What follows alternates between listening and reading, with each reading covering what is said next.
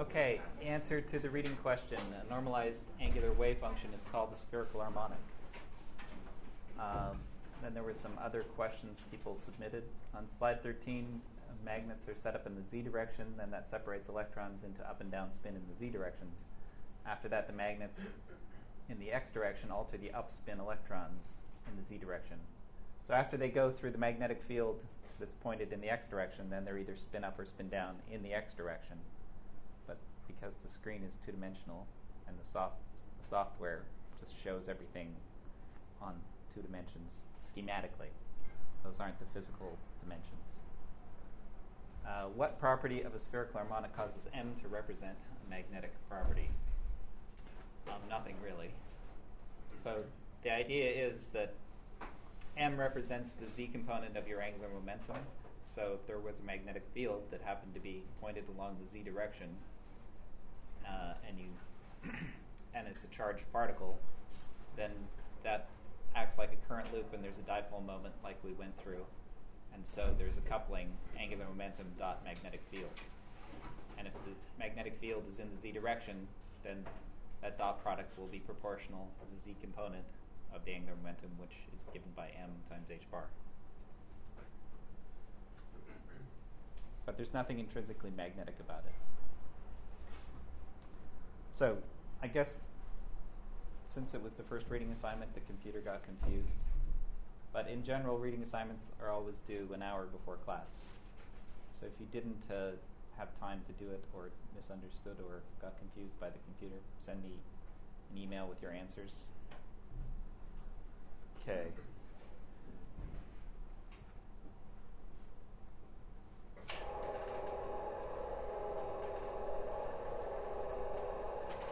Is there any other questions?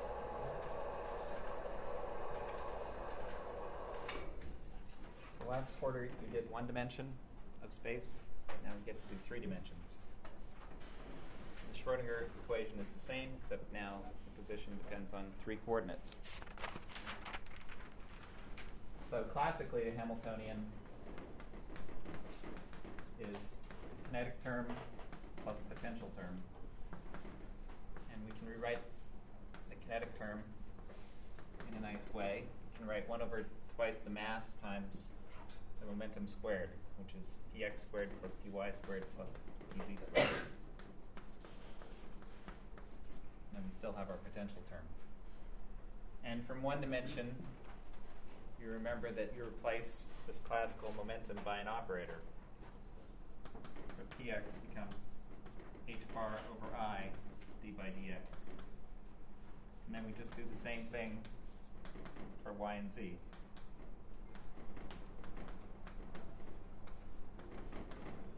Py is proportional to d by dy, and pz is proportional to d by dz.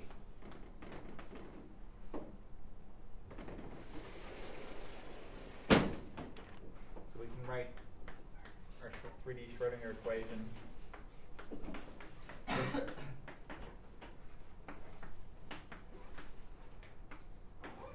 in a simple way. We put grad squared for the momentum squared term, and there's a minus h bar squared over 2m multiplying it.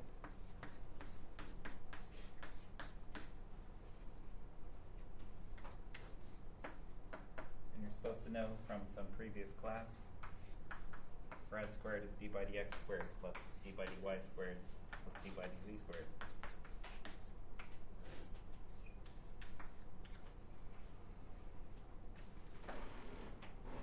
So it's just like 1 dimension, except it's 3 dimensions.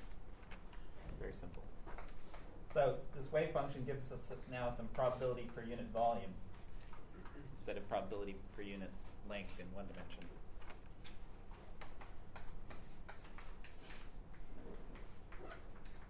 So we take the modulus squared of the wave function, which is the complex conjugate of the wave function times the wave function at some point, at some time.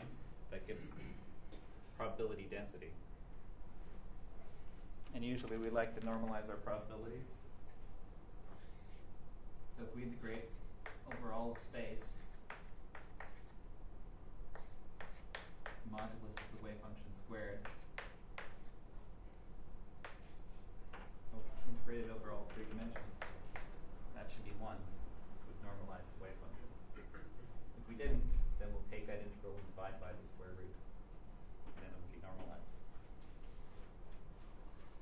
So for the first half of the course or more, we're only going to worry about time-independent potentials. And then we can try to use the separation variables. So instead of being a function of r and t, it'll be a product of a function of time, we'll call phi, and the lowercase psi will have the spatial dependence. So if we plug this type of solution into our Schrodinger equation,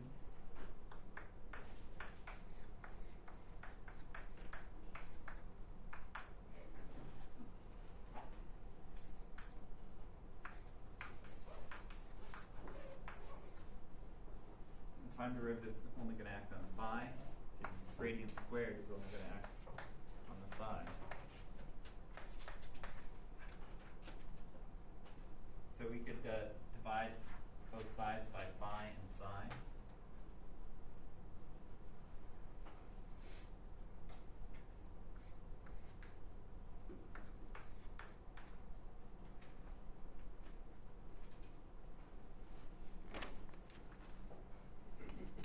So now the left-hand side, all the time dependence is on the left-hand side. Phi depends on t, but it doesn't depend on r. The right-hand side only depends on r, doesn't have any time dependence. So that means they have to be equal to a constant, independent of both time and space. And we usually call that constant E. Because this thing over here acting on psi, this is still our Hamiltonian. So whatever that constant is, must be an eigenvalue of the Hamiltonian operator. There can be many different eigenvalues. It has to be one of them. Then we can solve our time-dependent equation. Let's see.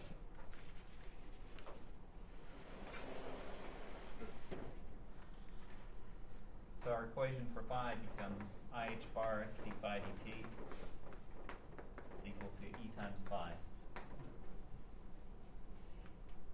And you've probably solved that equation before. The solution is an exponential. So phi is some constant times e to the minus I et over h bar.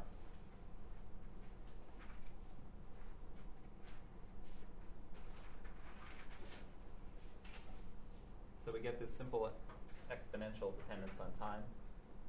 And so for problems with time-independent potentials, we just get this oscillating phase out front. And most of the time, when we calculate probabilities, that phase is just going to cancel out. So for these time-independent problems, they're time-independent. We don't care about the time dependence usually.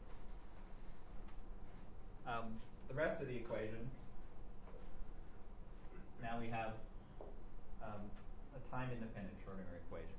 Because here we have a Hamiltonian, we multiply this part through by psi. We have Hamiltonian acting on lowercase psi equals E times psi.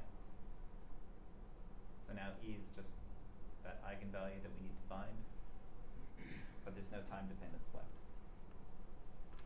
So in general, we can write a full solution. So we can set things up so that our state is not in one particular eigenstate, or it's not an eigenstate of the Hamiltonian. It could be a superposition of eigenstates.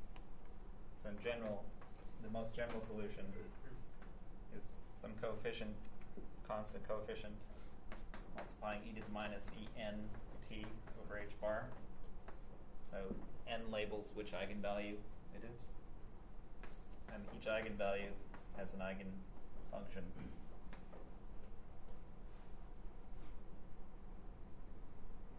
So given that Hamiltonian, which depends on which potential we're interested in, there'll be a bunch of different wave functions, which are the eigenfunctions of that Hamiltonian. They come with some eigenvalues, and the most general solution is a linear superposition of this phase times those eigenfunctions.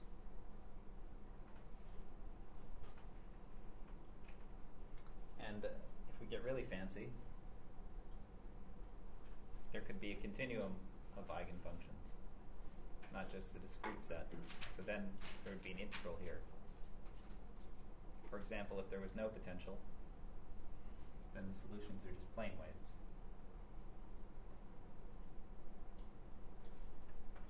But we'll start out with simple discrete cases.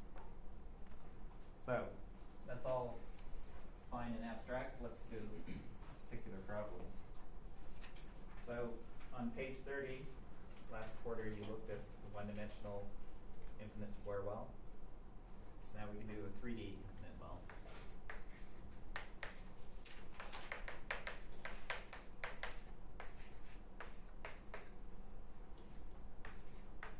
So let's suppose the potential is 0 if we're inside a box. So x is between 0 and L, y is between 0 and L, z is between 0 and L. If we're outside of that, then the potential is infinite.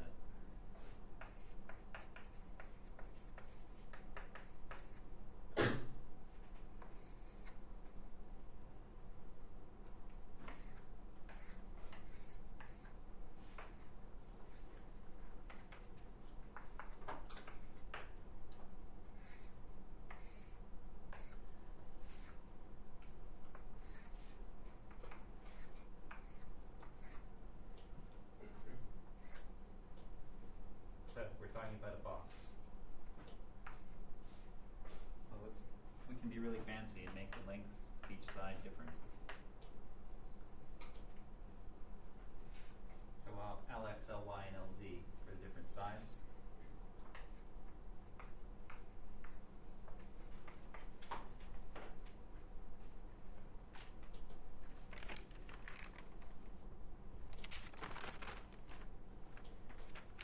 And you guys know exactly how to solve that? You did the reading? Or the first thing you always try is separation of variables.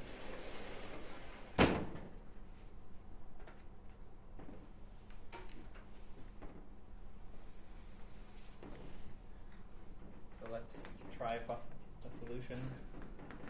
The function capital X of x, capital Y is a function of y, and capital Z is a function of z.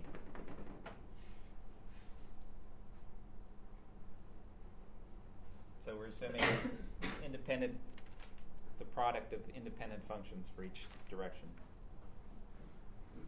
So if we plug that into our time-independent Schrodinger equation, we'll have energy times those three functions.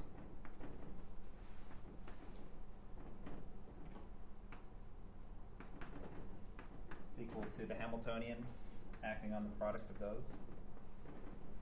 So the first term, there's a d by dx, d squared by dx squared. That doesn't act on y and z. So we can pull y and z through.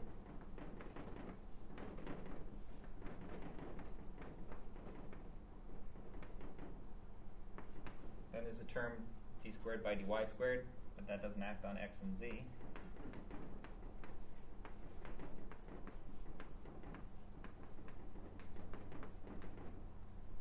And there's a term with dz squared, d squared by dz squared. So we can pull x and y through.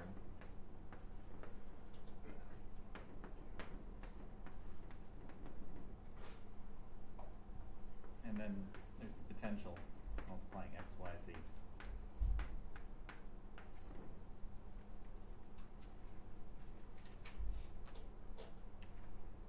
And from your 1D study of the infinite square well, you know that for any sensible solution, when the potential is infinite, then the wave function is going to have to be 0. And inside the box, the potential is 0. So it doesn't matter what the wave functions are for this term. So as long as we impose that the wave function goes to 0 at the boundaries, then we don't have to worry about this term, because it's always 0 after that. So if we divide through by x, y, z, And on the left-hand side, we'll just have e. This is h bar squared.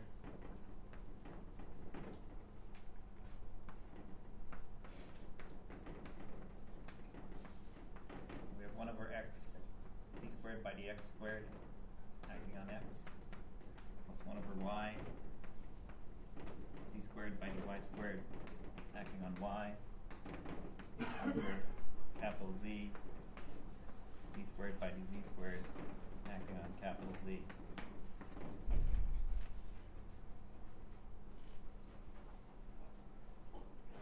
Now, again, this term only depends on x. This term only depends on y. This term only depends on z. So each of them have to be a constant. So we'll call this one kx squared. Call this one ky squared. This one kz squared.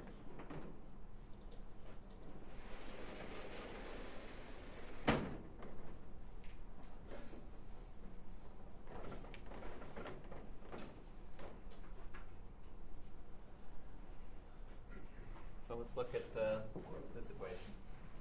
This equation says d squared by dx squared acting on capital X is equal to minus k squared. Let me call these minus.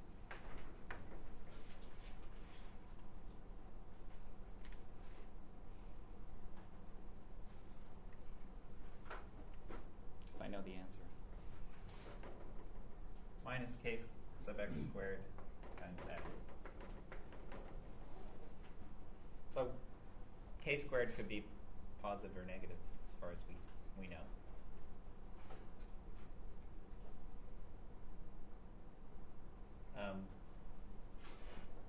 So you've solved this type of equation before too. Depending whether this coefficient is positive or negative, you either get exponential or sines and cosines. But we know that we want our wave function to go to 0 when we get to the edges of the box. So if it's an exponential, then it's not going to do that. So we want sines and cosines. So we want this coefficient to be negative. So we're imposing that x equals 0, at little x equals 0, and little x equals L sub x. So at this point, it's just like the one-dimensional infinite square well. So in general, we could pick a solution of sines and cosines. But since we've chosen our coordinate system so that one edge is along x equals 0, and we want it to vanish there, then we know the solution is just going to be a sine. The sine of 0 is 0, and cosine of 0 is 1. So there's no cosine part. So we need to check that at the other boundary it vanishes. So our solution is going to be x is some constant times sine k sub x times x.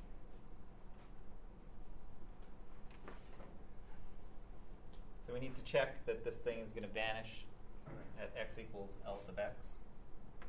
So put in sine of k sub x, L sub x has to be 0. So this is going to give us some condition on k. And this is how we're finding the eigenvalues of the Hamiltonian, by finding the solution of the differential equation and imposing the boundary conditions. The boundary conditions will impose some quantization on this parameter. So for this to be true, kx Lx has to be some multiple of pi, which we'll call nx. So kx is nx pi over Lx. And then we can do the same thing for y and z. And we'll get ky is ny pi over ly.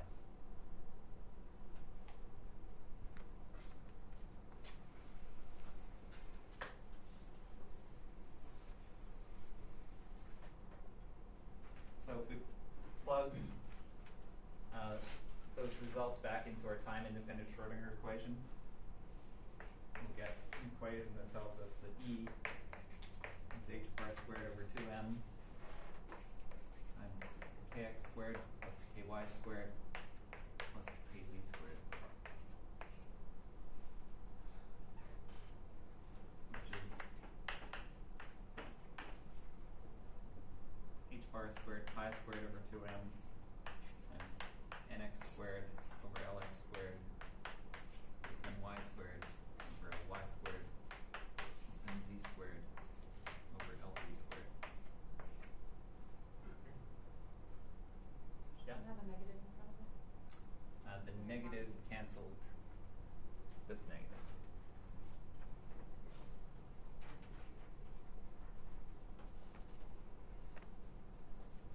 So now we've solved for the eigenvalues of this Hamiltonian, specified by 3 quantum numbers.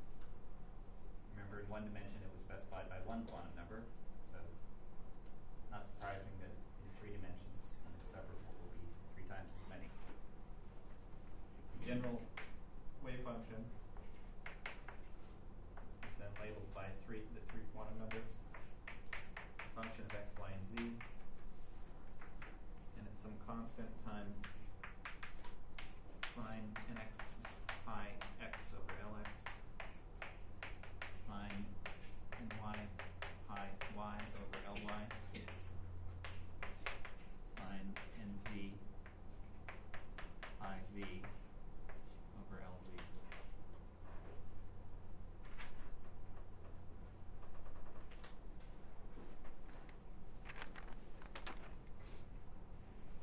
So what's the lowest energy state? What are the quantum numbers of the lowest energy state?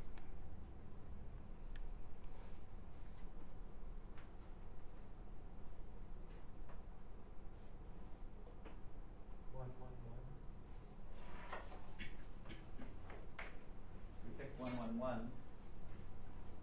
Does anyone know why we didn't pick 000? If we picked 000, then this wave function would be 0. So that's not a solution. There's nothing there. So the lowest, and the energy is increasing with n squared. So the lowest energy is the lowest value of n that has a solution. So 1, putting in 1 for all these integers gives us that solution.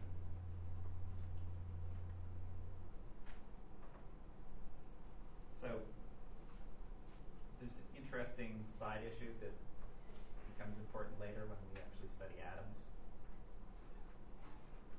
But the problem is a lot simpler if we take all the sides of the box to be the same. So let's say that all the sides have length L. So then the energy of the lowest state is 1 squared plus 1 squared plus 1 squared times pi squared h bar squared over 2ml squared. And we'll call that this. The quantum number part is 3. And we'll call this thing E sub 1. So why do I care about this special case when the sides are all the same length? It's because when I look at the excited states, there are going to be different solutions with the same energies. We call those degeneracies. Did you guys do any degeneracies in one dimension? Probably not. Well, you'd have to rig up a special kind of. I don't know. I can't think of one offhand how you could do it. So it's not surprising that you didn't do it. Now let's look at the excited states.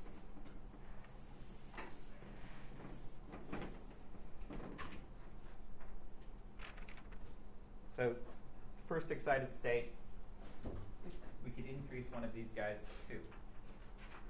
But which one do we increase? We could do any one of them, and they'd all have the same energy. So E21 equals E121 equals E112. And that's 2 squared plus 1 squared plus 1 squared times E1, which is 6E1.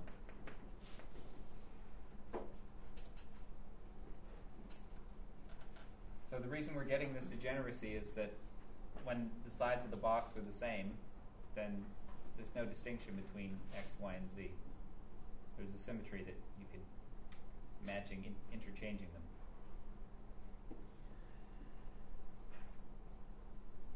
So when all three of the quantum numbers are the same, there's only one possible state, right? Because interchanging three identical numbers doesn't do anything. If you have two the same, then there's three possible states. So if two are the same, then you just have to pick where to put the odd guy. And there's three places you could pick the odd guy. If they're all different, you can check that there's 6 different ways of arranging 3 different numbers. Let's look at there's also weird things that happen. We look at E333, 3 squared plus 3 squared plus 3 squared is 27 E1. And if we look at E511, that's 5 squared plus 1 squared plus 1 squared is 27 E1. So what's the symmetry that relates these two guys?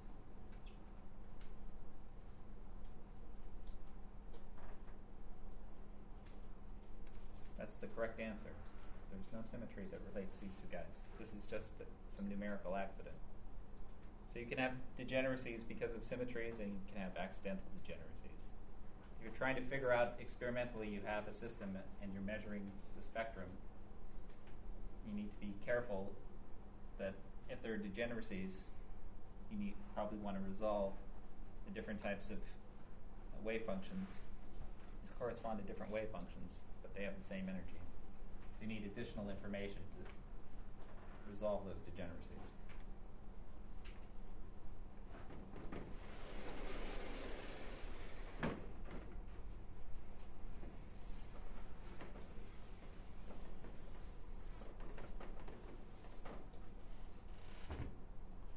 Let's try an estimating problem. Suppose I put an electron in a 1 nanometer cube. What's the typical energy for that system?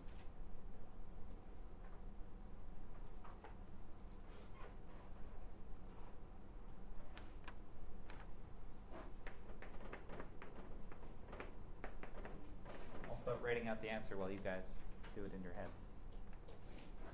Physicists, where's your envelopes? Start. You guys know how to do back of the envelope estimates, right? You know what Planck's constant is? Minus 31 or something? 1 times 10 to the minus 34 joule seconds, which is not so useful. Let's just do it. 3 pi squared h bar squared over twice the mass times the length squared.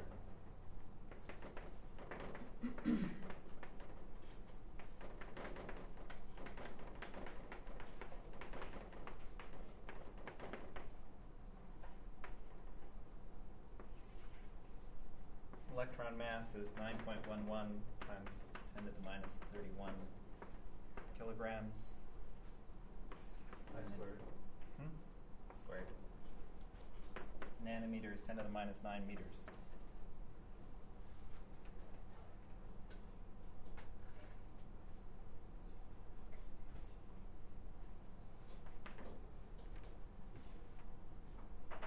So order of magnitude, this 31 will cancel 31 of those. So we'll be left with a -3. And then there'll be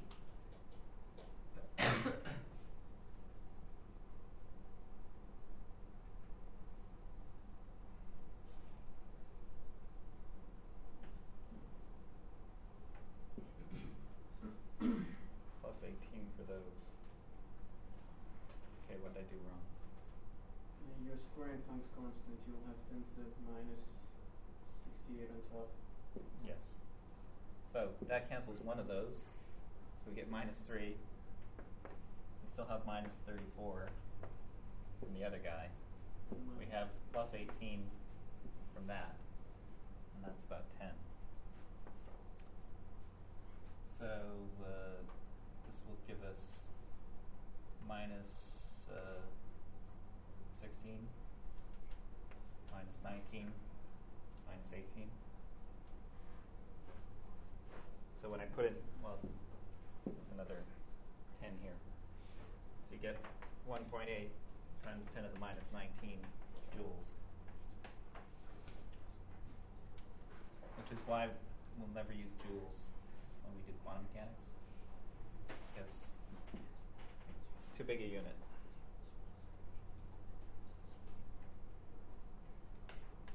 You can convert to electron volts.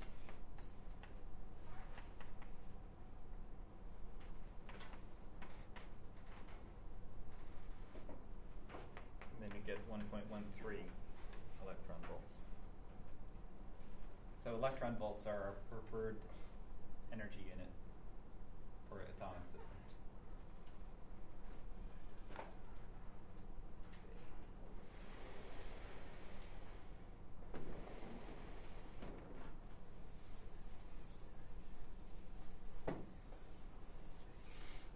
So if I give you this quantum numbers of this particle in a box, you guys could tell me what the most probable location is now. So if I said it was in the 1-to-1 state, what's the most likely position in the box for it to be sitting at? Yeah. Are we supposed to be able to just sort of guess this like really quickly, or do you actually want us to calculate this? Just in terms of L, no numbers.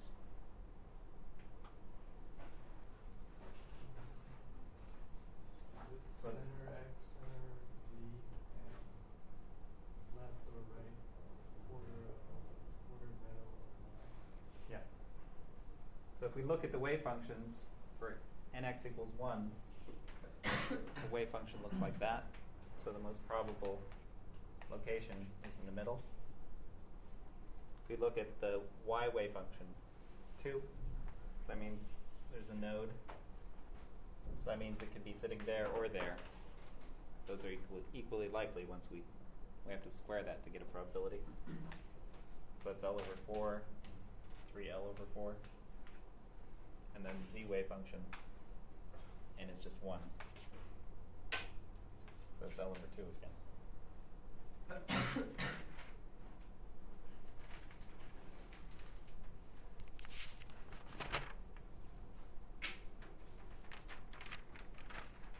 Let's go back to this degeneracy problem. So if we change the length of one of the sides, then we're going to break some of the degeneracies.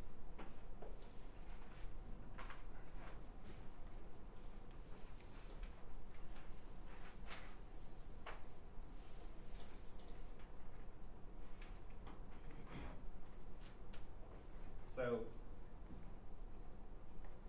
let's say that Lx equals Ly, and Lz is a little bit smaller.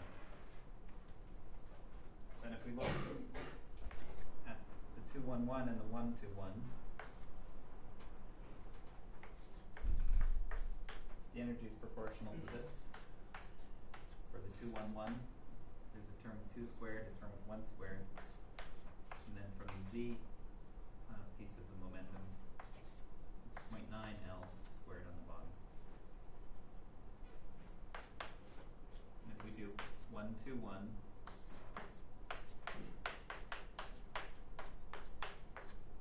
get the same thing. But if we look at 1-1-2, which was degenerate when they were all the same. So we'll get a bigger number.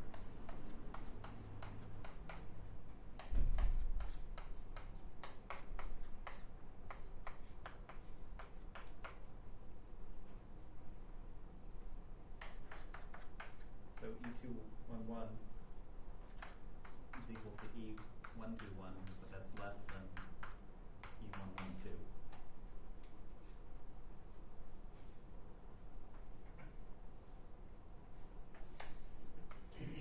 So if you imagine plotting the energy versus 1 over LZ, we start at the point where it's equal to L.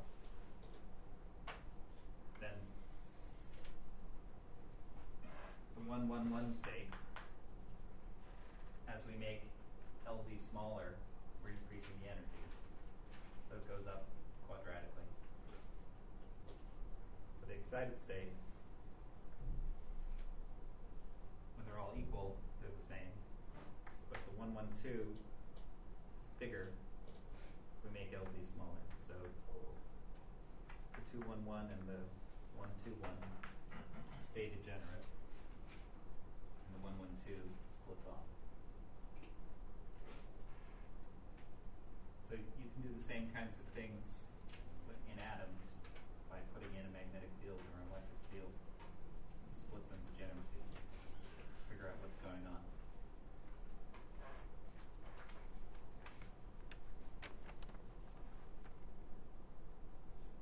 So there should be questions because I went way too fast. At least compared to last year, it's much faster. Questions? Yeah? What if we're so lost we don't have a question? Well, then there's office hours Thursday at 4. There's rereading the book. There's bugging your neighbors after class. Oh yeah, that would be There's at least 2 people in the room who this is totally easy for, and they'll be happy to help you, in addition to me and Jameson. We're too intimidating. Are we going to be doing any, like, I know last quarter we did the multiple states where we had, like, the Dirac notation with, like the, plus and minus sign, for instance, and everything. Are we going to be doing anything like that for the free system? Or For the free system? for the three-dimensional Free- system? I think when we do harmonic oscillators, we'll be using that notation. But if you're just talking about Bras and Ketz versus wave functions, it's just notation. You can do it either way, whichever way you feel comfortable with. Sometimes it's easier to write Bras and Ketz for some problems, but you can do it either way. Yeah. For that middle board, can you explain that one more time about how that relates to that state? So I'm taking. About to cut that. And X and Y and Z is equal to 1, 2, 1. And then I know that the wave function was nx pi over L times x, and y multiplying y.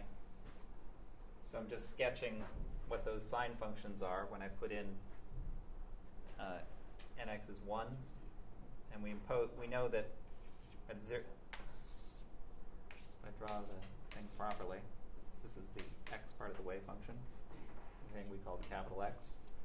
It's just this sign. And we impose that it vanished at x equals 0, and it vanished at x equals L. And whether it's plus or minus doesn't matter, because for probabilities we're squaring it. So this wave function has a maximum there. If it was a wave on a string, right, that would be the maximum amplitude of the vibration. For a quantum mechanics problem, that's the maximum of the probability density. So that's the most likely position. And then this is the y part of the wave function. And And our potential said that it always vanishes at the boundaries of the cube. But since we've we've put in some energy in the y direction, so we have an excited state in the y direction. So there's an extra node in the wave function. That's usually what happens when we go to excited states. Put more nodes in the wave function. Essentially, I mean, the wave number is the derivative of this wave function. So by putting in a bigger n, we're putting in a bigger wave number. So there's more momentum in that direction. So there's more nodes.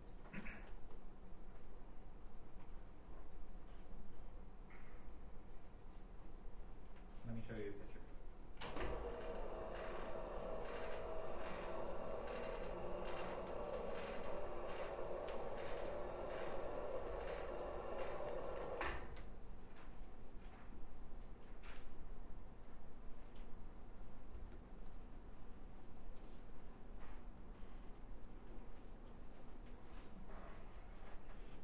It's very pretty. Too bad you can't see it. It's thinking. Okay.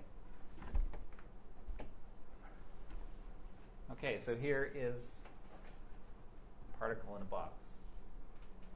So what's been done is each dot, we've prepared the same system with the same quantum numbers many times, and then taken measurements over and over again. Each time we take a measurement, it's in some random place because it's quantum mechanics. So we make a little dot where that measurement was, and now after collecting all those positions, it's rotating around so you can see the structure. So you should be able to read off what the quantum numbers of this particle in the box are. Yeah? 132. 132. Yeah. Yeah, depending on what you call x, y, and z. So does everyone see that there's 3 bumps in the vertical direction? So it must have quantum number 3 in that direction. And there's 2 bumps this way, and 1 bump on that axis. So it's some combination of 1, 2, and 3.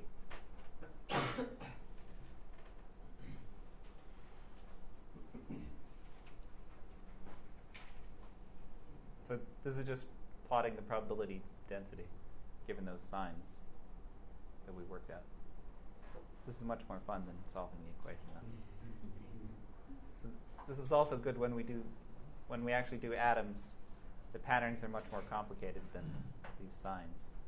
If you've got that far in the chapter, you've seen the wave functions for a hydrogen atom are much fancier.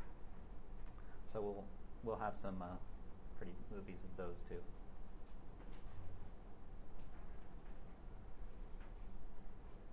So does everyone see the quantum numbers? If you don't, last chance. Okay. If no one asks a question, I'm going to start the spherical coordinates.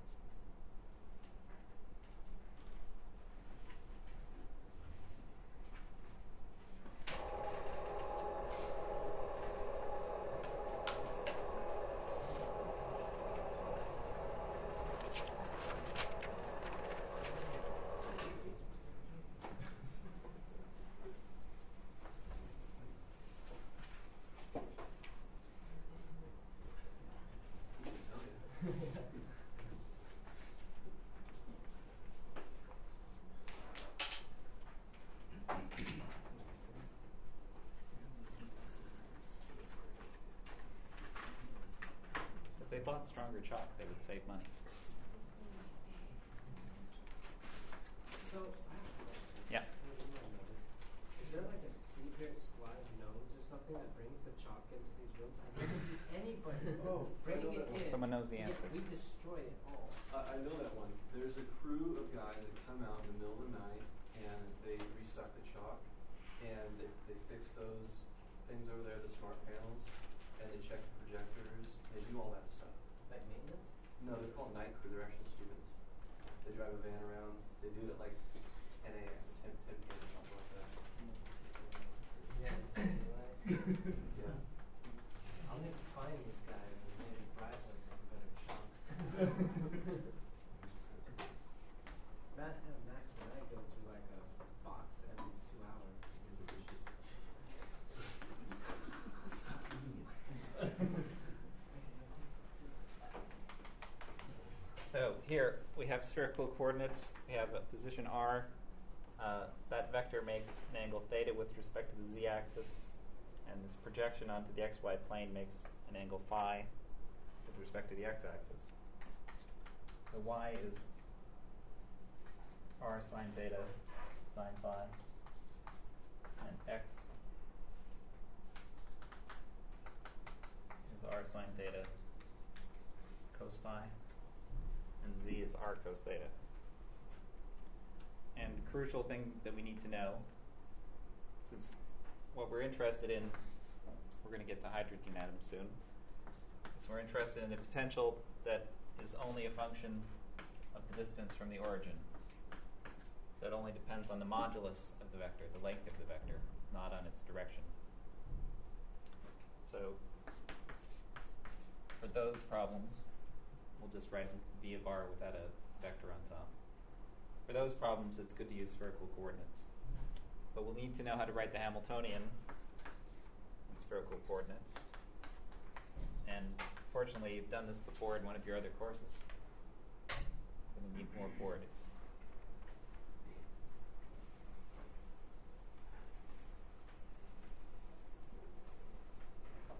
Or you can look in the back of electromagnetism textbook.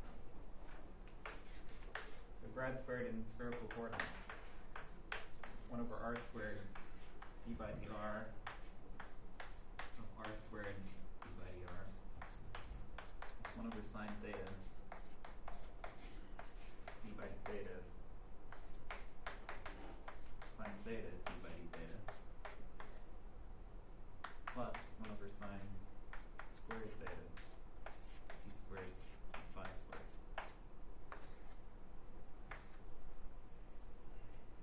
Has everyone seen that before?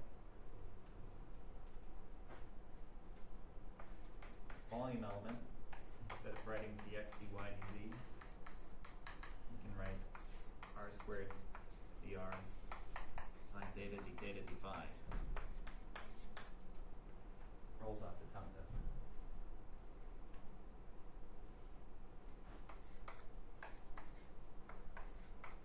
And we can write our wave functions as a function of r, theta, and phi. And we'll use our favorite trick of the day, separation of variables. So we'll say that it's a function capital R of little r times a function capital theta of little theta times a function capital phi of little phi.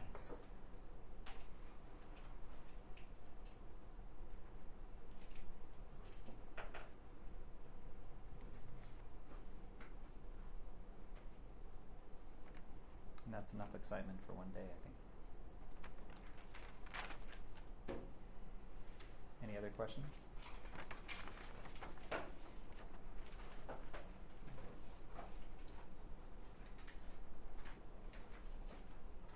So my office hours are going to be Thursday at 4. First problem set's due Friday at 10. Yep. You said Tuesday at 4 earlier. Is it Thursday or Tuesday? Thursday. There's this talk Tuesday at 4. But you might learn some quantum mechanics if you go to it. It's high energy physics experimental talk. No takers? Okay, we'll see you Wednesday.